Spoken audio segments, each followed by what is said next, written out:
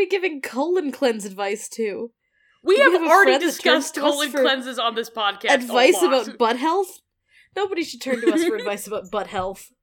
It's not what we do. I have great advice on butt health. 1, if a Russian asks if they can penetrate you, say no. 2, colon cleanses don't work. Oui, c'est vrai. Je suis un ananas. Now, in the towers of Edmonton... I'm not a Tory, I don't speak on both sides. I do not use crack cocaine, nor am I an addict of crack cocaine.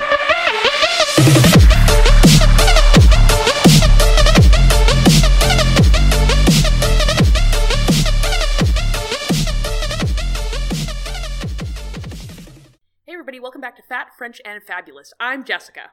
And I'm still Janelle.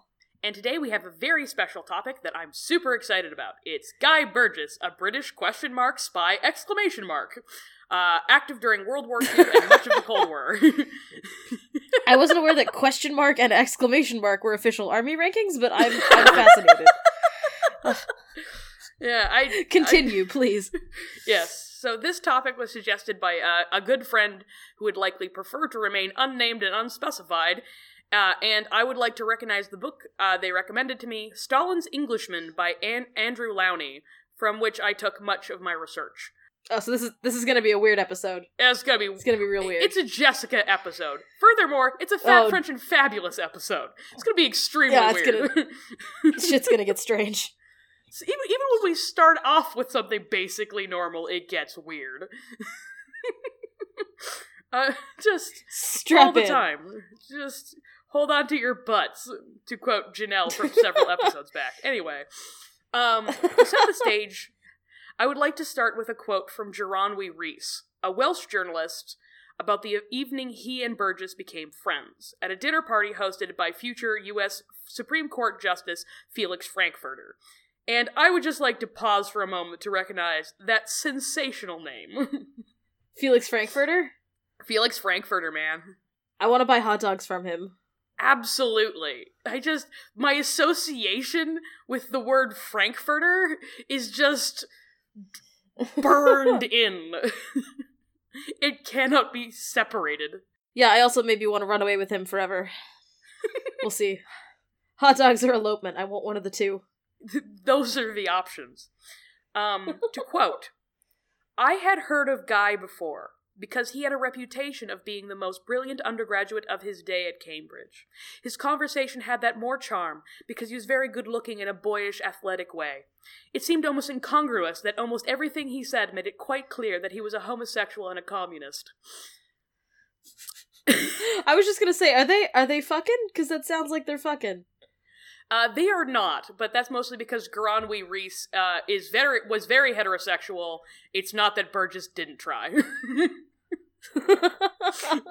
He absolutely made a go of it the first time they met. Guy Francis de Montcy Burgess was born to a middle-class family with a long military tradition. His own father, Malcolm Burgess, had an at-best mediocre naval career and took early retirement due to his limited prospects for advancement within the Navy. Mind, this also might have had something to do with his health, because on September 15th, 1924, at the age of 13, Guy Burgess woke up to his mother screaming and found her in bed, trapped under his father, who had died mid-coitus of a heart attack, and had to physically pull him off her. I'm traumatized just by hearing that. That's not even my dad. And I'm upset. I'm very upset. That's 8 kinds of therapy. Like, I need Neapolitan ice cream therapy. I need to see 3 different therapists back to back. Just to I feel like help me process. If you witness that as a 13-year-old, I think you just get a doctor's note that just says you're done. You don't have to do anything. You're excused. Ever. You're excused. You can go. You can go. You don't need to do gym class, or any class, or a job. You don't need to go to English. You know, if you just want to sit in a room, stare at a wall, and try to forget, that's fair. That's permitted. Absolutely. You're allowed. He later blamed the incident for his exclusive sexual interest in men. Which isn't how anything works. What? I saw a man die on top of my mother, and it made me want to have sex with men. Yeah, I'm not sure he What? thought this through, but he might have just been trying to shock people. He was very fond of that. Well, he wins. I'm upset. I'm so upset. And it's I'm hard very to tell the upset. truth of this anecdote, as we only have Burgess's word for it, and his brother Nigel denied knowledge of the incident. Burgess excelled academically and took a year at Eton at 12 before moving to the Britannia Royal Naval College at Dartmouth, which is not the Dartmouth in Nova Scotia, incidentally. Probably not. Probably not. I didn't look it up, I didn't check, but it's definitely not the one in Nova Scotia. Yeah, Dartmouth, Nova Scotia is not really a place you go to follow your dreams. It's a place you end up. Yeah, he went to Dartmouth, the other one, to follow in his recently posthumous father's footsteps. Burgess was at the top of his class and was quickly singled out as excellent officer material. But sadly for his hopes as a member of the Royal Navy, he was drummed out of Dartmouth due to poor eyesight and returned to Eton. Well, that's just not nice. It's notable that the excuse of releasing a cadet for poor eyesight was often used euphemistically, to avoid embarrassment in cases where the boy in question was actually dismissed for some petty crime or perceived homosexuality. I was gonna say, I have poor eyesight, and I am very rarely drummed out of public locations, and it's almost never because of my eyes. It's other things. For many, many It's other other reasons. But rarely the nearsightedness. Oh, yeah, if I'm getting formally exiled from a Denny's like it's the Lion King 2, it's usually not because I wear glasses. Reports of Burgess's personality from contemporaries who attended school with him vary wildly. He was known alternately as a rude loner with an inferiority complex and a kind, warm, funny intellectual. There were, however, a few points of agreement, namely that Burgess was clever, slovenly, forthright, and keenly political. Like, everybody who meets this guy is just like, he's filthy and loves politics. That was, like, the consensus. That describes most of my social circle in undergrad. Yeah, like, that's gonna be a theme throughout this. Unwashed and political, that's all I need. That could have been the alternative title of this podcast. Burgess developed an interest in radical left-wing politics at Eton and later Cambridge. He was also a member of the Debate Society at Eton, which I find explains a lot. Brothers in Arms. Brothers in Arms. Despite much of his identity coming from his elite education and connection, Burgess became highly skeptical of the ingrained classism of British society and strongly sympathized with the cause of the poor and working class. Though, apparently this never stopped him from being a demanding ass to his family's own servants, according to Nigel. Younger siblings, they'll rat you out. They rat you out. Burgess received a scholarship to Trinity College despite the examiner's opinion that he was perhaps the most broadly ignorant person they had ever extended the honor to. Which... Take any recognition you can. Don't look a gift horse in the mouth. Take the scholarship, don't look back. If they want to reward you for your ignorance, I mean, go for it. That's their choice. Every time you're offered a job that you don't think you're qualified for, like, that's not any of your business. They can choose they can make whatever life choices they want to make. Let them make their own mistakes. They have to learn the hard way.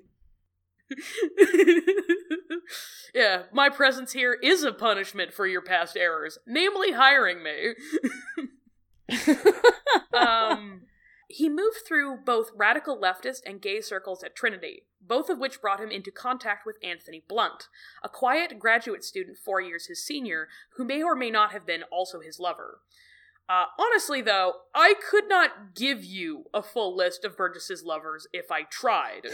Both because that many would be are the whole unknown podcast. or unconfirmed, but also because there are just too bloody many of them.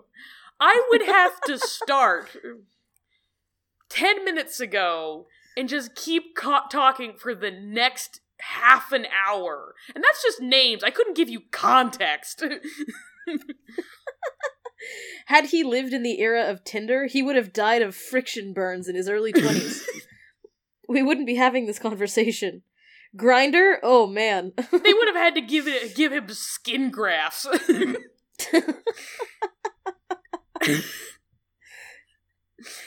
So I look forward to human being. Burgess took an evangelical attitude in both his politics and his homosexuality. He was constantly pushing closeted gay acquaintances to embrace their interest in men, either through introducing them to other gay friends or seducing them himself. Oh, I definitely went to school with guys like that. Absolutely. I know many people like that. Yeah, they're like, have you ever tried dick? How about mine? It's like the guy who hands out samples at Costco, except, yeah, instead of getting a cheese puff, you're getting some dick. Yeah, this isn't ranch. Anyway. It can be if you want it to be. Ranch can be involved. I prefer Thousand Islands myself, but Oh my god. I'll let you choose. First timer's pick. You're a sick person, Jessica. The world is lucky I'm asexual. I don't think I could ever eat salad dressing again, but continue. Fair. This meant that he was at the center of a tightly knit network of upper-class homosexual men who felt some mixture of gratitude towards him for helping them make those connections and the fondness of friends and former lovers. Blunt sponsored Burgess's entry into the Apostles, one of the world's most famous secret societies, which seems to be rather missing the point. I was gonna say, if you're a famous secret society, you're not very good fucked at up this. somewhere. Instructions unclear. Yeah, there are good secret societies, and there are famous secret societies. You gotta pick. Both kinds. Both kinds. As is standard with most so-called secret societies found at long-established elite schools, the Apostles were deeply, flamboyantly weird. Potential new members, known as embryos, would be sponsored by an existing member, known as their father. At their first meeting, their birth, they would take an oath, and thereafter call fellow apostles brother. Alumni of the Apostles, those who had left Cambridge and thus left the society, were known as angels. The Apostles met Saturday evenings to discuss various philosophical matters, followed by kippers on toast, which they called whales. Yeah, men don't get to make fun of women for our emotional intimacy with each other, because I have never, ever called another woman my embryo and attended a ceremony in which I pretended to birth her. Yeah, because that'd be weird. I have never been at a sleepover or slumber party that was this damn weird. We just painted our toenails and talked about our feelings. I put on an avocado mask. There was no simulated birth involved.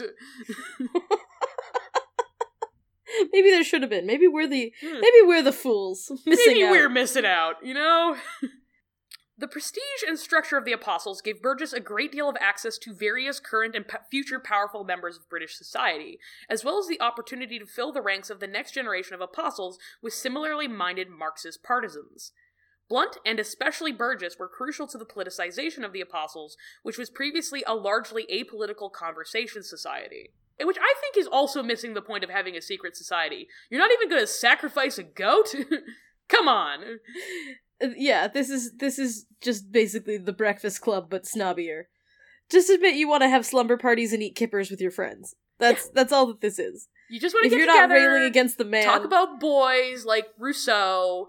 If you're meeting with a secret society and you're not actively discussing how to turn the government into your shadow puppets, you're not doing it correctly. Yeah, you're wrong. You're just incorrect. Fellow apostle, Victor Rothschild, complained to John Maynard Keynes, "We talk endlessly in the society about communism, which is rather dull." Incidentally, during his time at Cambridge, Rothschild was charged with manslaughter after hitting a cyclist, and later became a notable advisor to the Thatcher government. But at no point was he ever an alien lizard controlling all the world's banks. He controlled at most one bank, the N.M. Rothschild Bank, as chairman. Personally, I think the Thatcher thing is worse. The Thatcher thing is worse.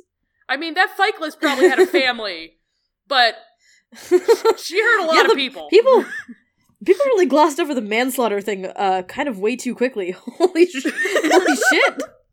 Yeah. There was...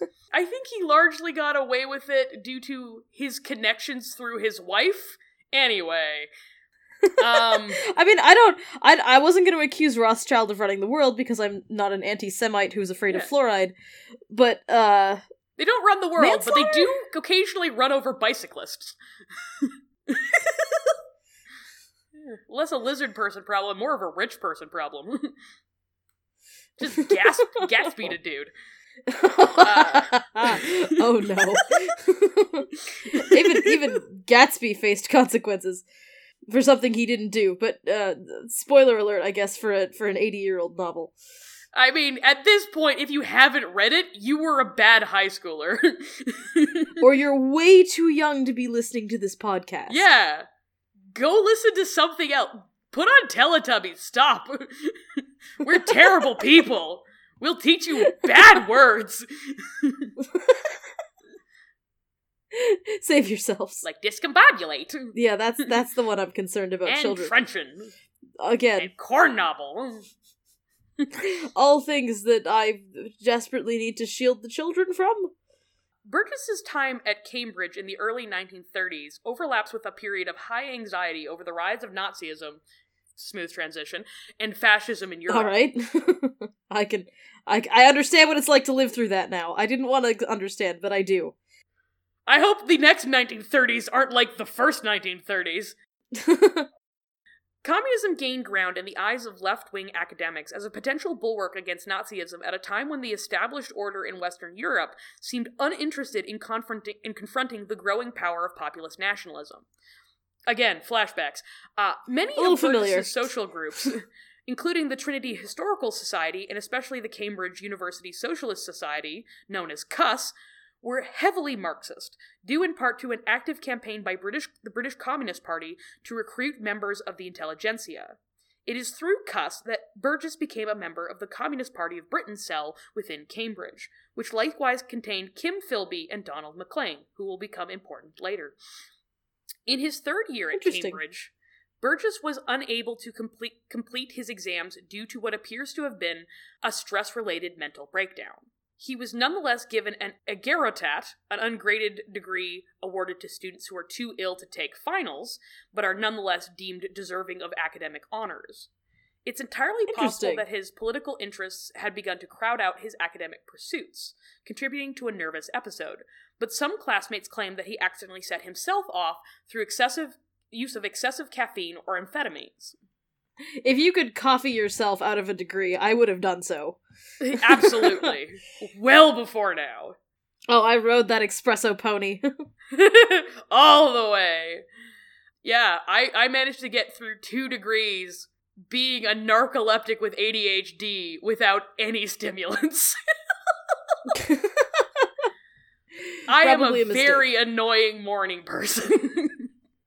This is why we've never lived together. Because one of us would murder the other. I'm not saying who it would be, but my mother would be very sad.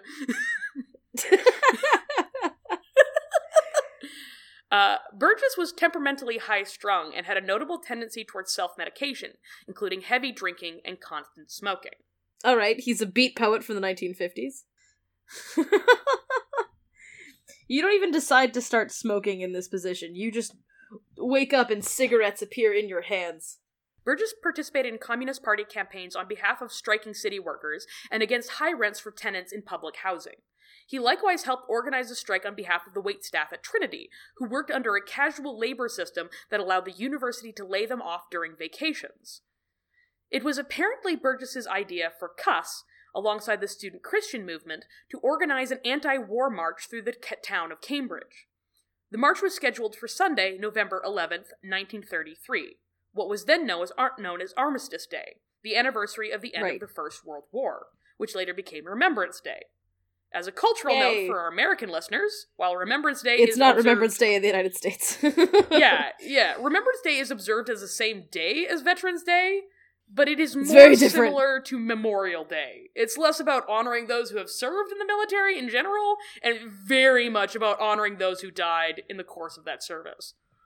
My first Veterans Day in the United States was very confusing. I was like, but why are we having a parade? Are we angry with the troops? Are we blaspheming the dead? Why are we doing this? Because this seems like a weird time to have a party.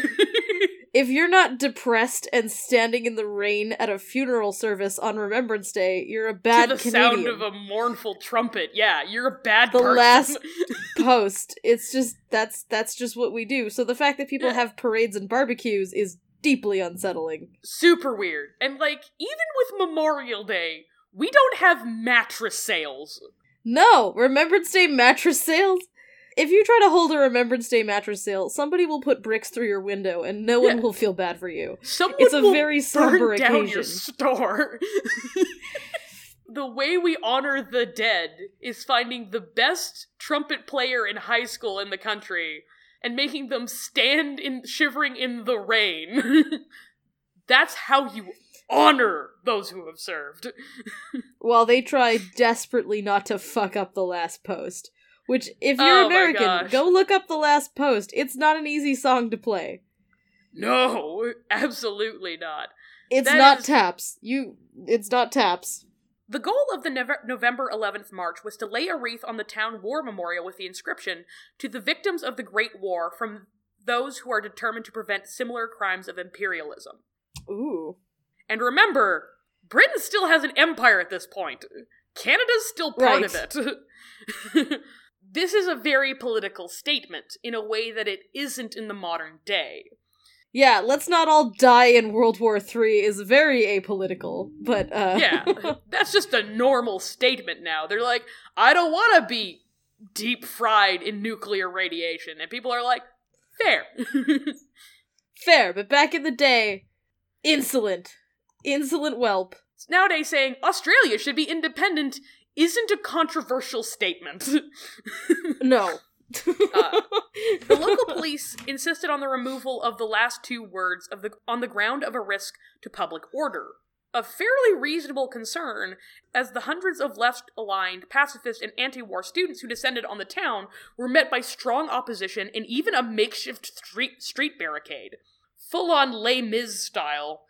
Fights broke out repeatedly between protesters and counter-protesters, forcing police to make repeated baton charges to break up the violence. Burgess did not march, but rather helped poet Julian Bell navigate a beat-up Morris automobile with mattresses strapped to the body as impromptu armor, as they were pelted with eggs, flour, tomato, and the occasional fish. You know what? That sounds like way more fun than the Women's March. I'm just gonna say it. Right? I spent the Women's Day March No one pelted cold. Any of the women with fish. I didn't get to strap armor to a car and get pelted with fish. I'm outraged. I wish to file a complaint. This is the true, like, reflection of sexism. Why aren't we allowed to strap mattresses to a punch buggy and make our way to a war memorial through repeated baton charges and pelting raining fish? This seems far and more entertaining. I look forward to bailing you out of prison on November 12th. You're always there for me. You're a real pal. The only true ally. The following February, Burgess, along with many other students, joined a hunger march in London on behalf of unemployed workers. Burgess marched wearing a cardigan over his old Etonian tie, just in case he was arrested and needed to use his middle-class status to get out of trouble. Oh my god, before the days when just being white wasn't enough. I mean, you could very much argue that it comfortably was in the case of Burgess. He got away with a lot of bullshit. Fuck, I'm gonna start wearing my Columbia hoodie to all my instances of civil disobedience. It is a sort of a funny cultural note that, like, people wear old Etonian ties into later life, which Burgess did. He was still wearing an old Etonian tie as a 40-year-old man. And, like, I have never identified that much with my elementary school. Like, junior high, no. I try to forget those days. Being 12 was not good for me. I'm just picturing him, like, showing up in his old Eton school uniform like he's Angus Young from AC/DC, just stuffing himself into a little boy's school uniform. Just little shorts and, like, a little bonnet. Yeah. This is a full-grown diplomat. Just the Angus Young of gay communism. After 6 months working on his doctoral thesis on bourgeois revolution in 17th century England, Burgess was devastated when he was preempted by Basil Wiley's book, The 17th Century Background, which covered the topic extensively. He published a glowing review of Wiley's book and spoke very highly of it, but he was nonetheless morose on the subject and became deeply depressed. In the summer of 1934, Burgess left Britain on a trip to the Soviet Union with a friend and fellow communist, Derek Blakey. During a stop in Hamburg, Germany, they met a German communist who told them the Gestapo had blood lists and was arresting Hamburg activists. Outside the bar where they were talking, fighting broke out.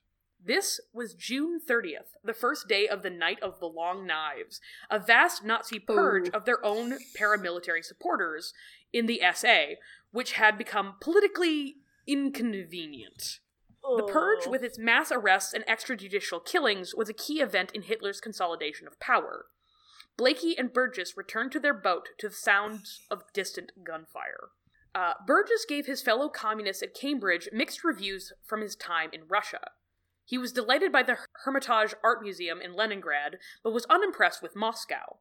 He found, indeed, that there was no unemployment, but that housing conditions were appalling.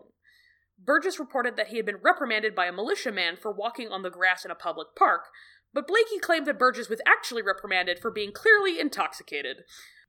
Garanwi Rees said that he never heard Burgess talk about his travels in the Soviet Union, and that, quote, "I do not think they ever affected his beliefs one way or the other. It was as if his communism formed a closed system, which had nothing to do with what actually went on in the socialist fatherland."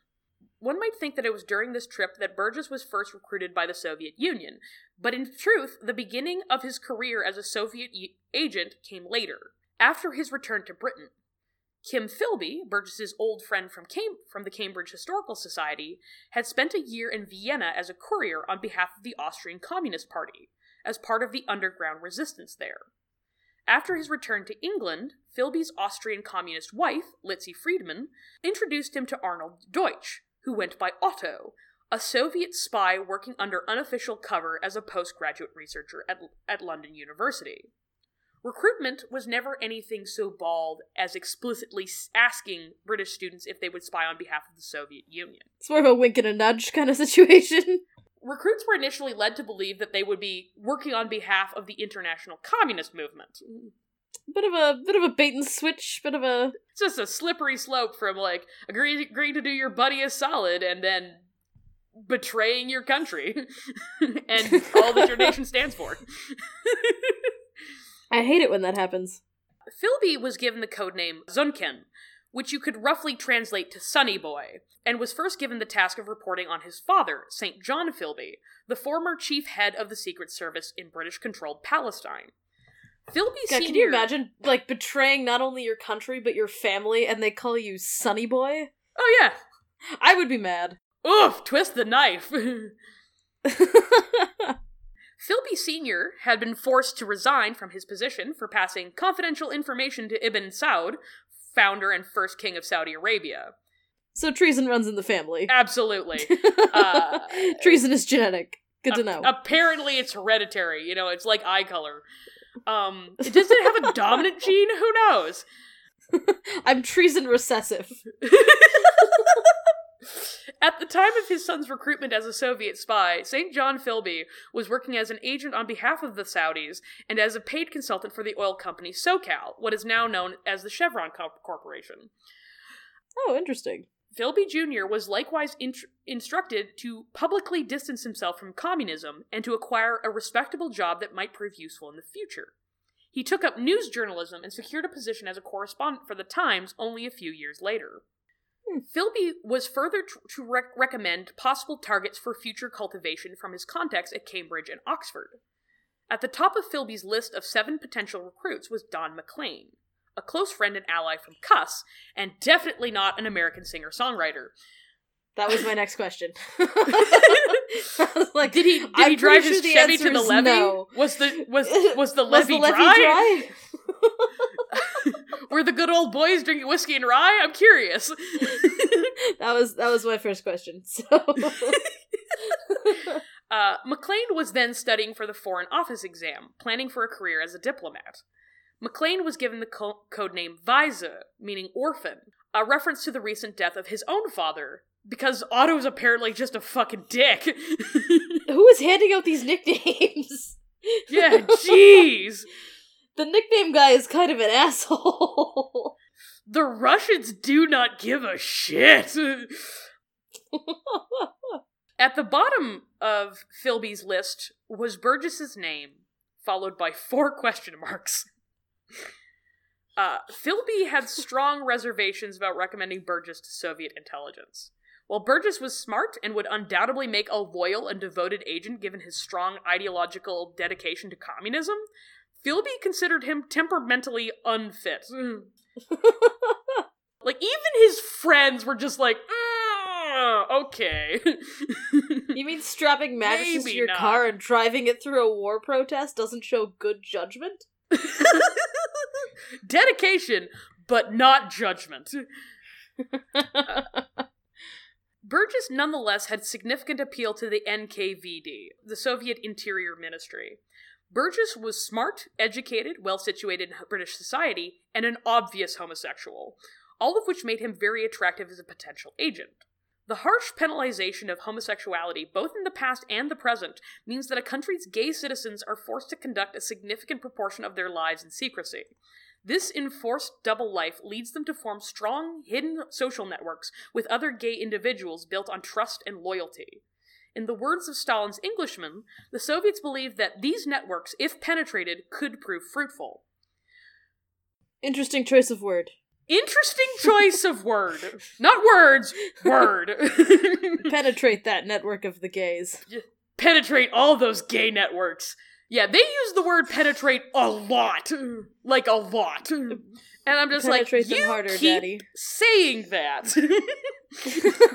Maybe the entendre doesn't work in Russian, but I suspect that it does. And I suspect that they know it does. I just, like, somebody thinks they're very funny, and I think it might be the nickname guy. It might be the same guy. This is what passes for humor in Russia. Mocking people for being orphans and using the word penetrate over and over again. In reference to homosexuals. That famous Soviet sense of humor. Oh, they're so funny, the Russians. Gay men in these societies often experience a high degree of emotional alienation from the broader community, but unlike other marginalized groups, are able to move unimpeded and unnoticed through elite circles of society. Regardless of the merits of the debate over Burgess's value and risk as a potential agent, Burgess took the decision out of their hands through being an incurable gossip, an all-around nosy bastard. It's weird that you could earn favor with the Russians by being gay at one point, because that stopped being an effective recruitment strategy a long time ago. Like, they didn't like gay people at the time. Homosexuality was very much illegal in Russia. But they were forced to respect them. Yeah, they're like undeniably effective. You know, I'm not sure about this gay thing, but very smart, very useful. The most Russian emotion of all. Grudging respect. After Philby recruited McLean and both began to publicly distance themselves from their once strongly held communist views, Burgess became immediately suspicious. He badgered both incessantly, until they came to the conclusion that his continued interest, if not sated, might put the entire operation in jeopardy. He just loved communism so fucking much. He's just like, there's no way you'd ever turn your back on this. This shit is too good. He's your friend from high school who sells pyramid scheme energy drinks and just won't shut the fuck up about it, but with communism. Communism. Is it the new cleanse? Maybe. Healthy colon. Turn to communism. McLean and Philby recommended Burgess to Deutsch as a talented and adventurous chap, capable of penetrating everywhere. And Burgess was delighted. He turned out to be an enthusiastic collaborator. They had his number. I'm just gonna say. He was very good at penetrating. And he supplied over 200 names of friends and acquaintances ranging from conservative members of parliament to London prostitutes with a separate list of fellow homosexuals. Burgess likewise resigned from the Communist Party, baffling everyone who knew him. Yeah, that kind of seems more suspicious. Yeah, it's like 90% of your personality is being an intense communist. There's no way you're just giving this up. You were literally trying to sell me on this, 3 weeks ago, and now you're out? Sure. How will you get in the president's circle now? Burgess was given the codename of Mädchen, German for girl. And... yeah. That's mean. That's mean! Fuck you, nickname guy. That's mean. You're a jerk. That's mean. Nickname guy is a dick. Holy shit. That's childish. Who the fuck hurt nickname Grow guy? up, nickname guy. Nickname guy has problems. I think nickname guy was picked on in middle school. Nickname guy didn't get enough hugs as a child. He got insufficient degrees of hugs. He's mad about it. Yeah, Russian childhood very hard. But I think that's actually where I'm going to cut off for now. Ooh, there's more to come. There is more to come. Excellent. Next time you'll be here for more Russia, and we'll give you the full details on what Burgess did as a spy for the international communist movement, quote unquote. Treason. Should be fun. Yeah, which, to be clear, he committed treason against his own country and his family repeatedly. You know, if there's two things he's always down for, it's penetration and treason. This is not the dude at your university who wears Che Guevara shirts and writes uncomfortable articles for the op-ed column. Yeah, absolutely This is not. high treason. If you transported Che Guevara guy back in the day, though, he might have been Guy Burgess. Just maybe. Opportunities for Just treason. totally down for chain smoking and betraying Britain. I was gonna say, I was handed very few opportunities to betray my country in undergrad. I'm not gonna say that I didn't get any, but very few. Very, very few. It's really sad that, undergraduates get so few opportunities. They really don't get the range they used to. It's always just badminton, or Toastmasters. It's never just betray the Western world and all your allies. How am I supposed to expand my resume? Yeah, it's very limiting. I need extracurriculars to get into law school. I'm not sure that defecting to a defunct communist nation is exactly what the University of Alberta Law School is looking for, but you never know. You never know. It shows initiative. Shows that I'm flexible. The University of Regina would definitely be down. Flexible morally, physically, when you mail yourself back to the motherland in a crate. All the things that they care about. It's important to have an understanding of the legal system. If you're gonna get away with this for any period of time, you have to be comfortable with how to escape law enforcement. Anyway, so we'll sign off there. I've been Jessica. And I have continued to be Janelle. And I'm proud of you for that. Thank you. And we are fat, French, and fabulous.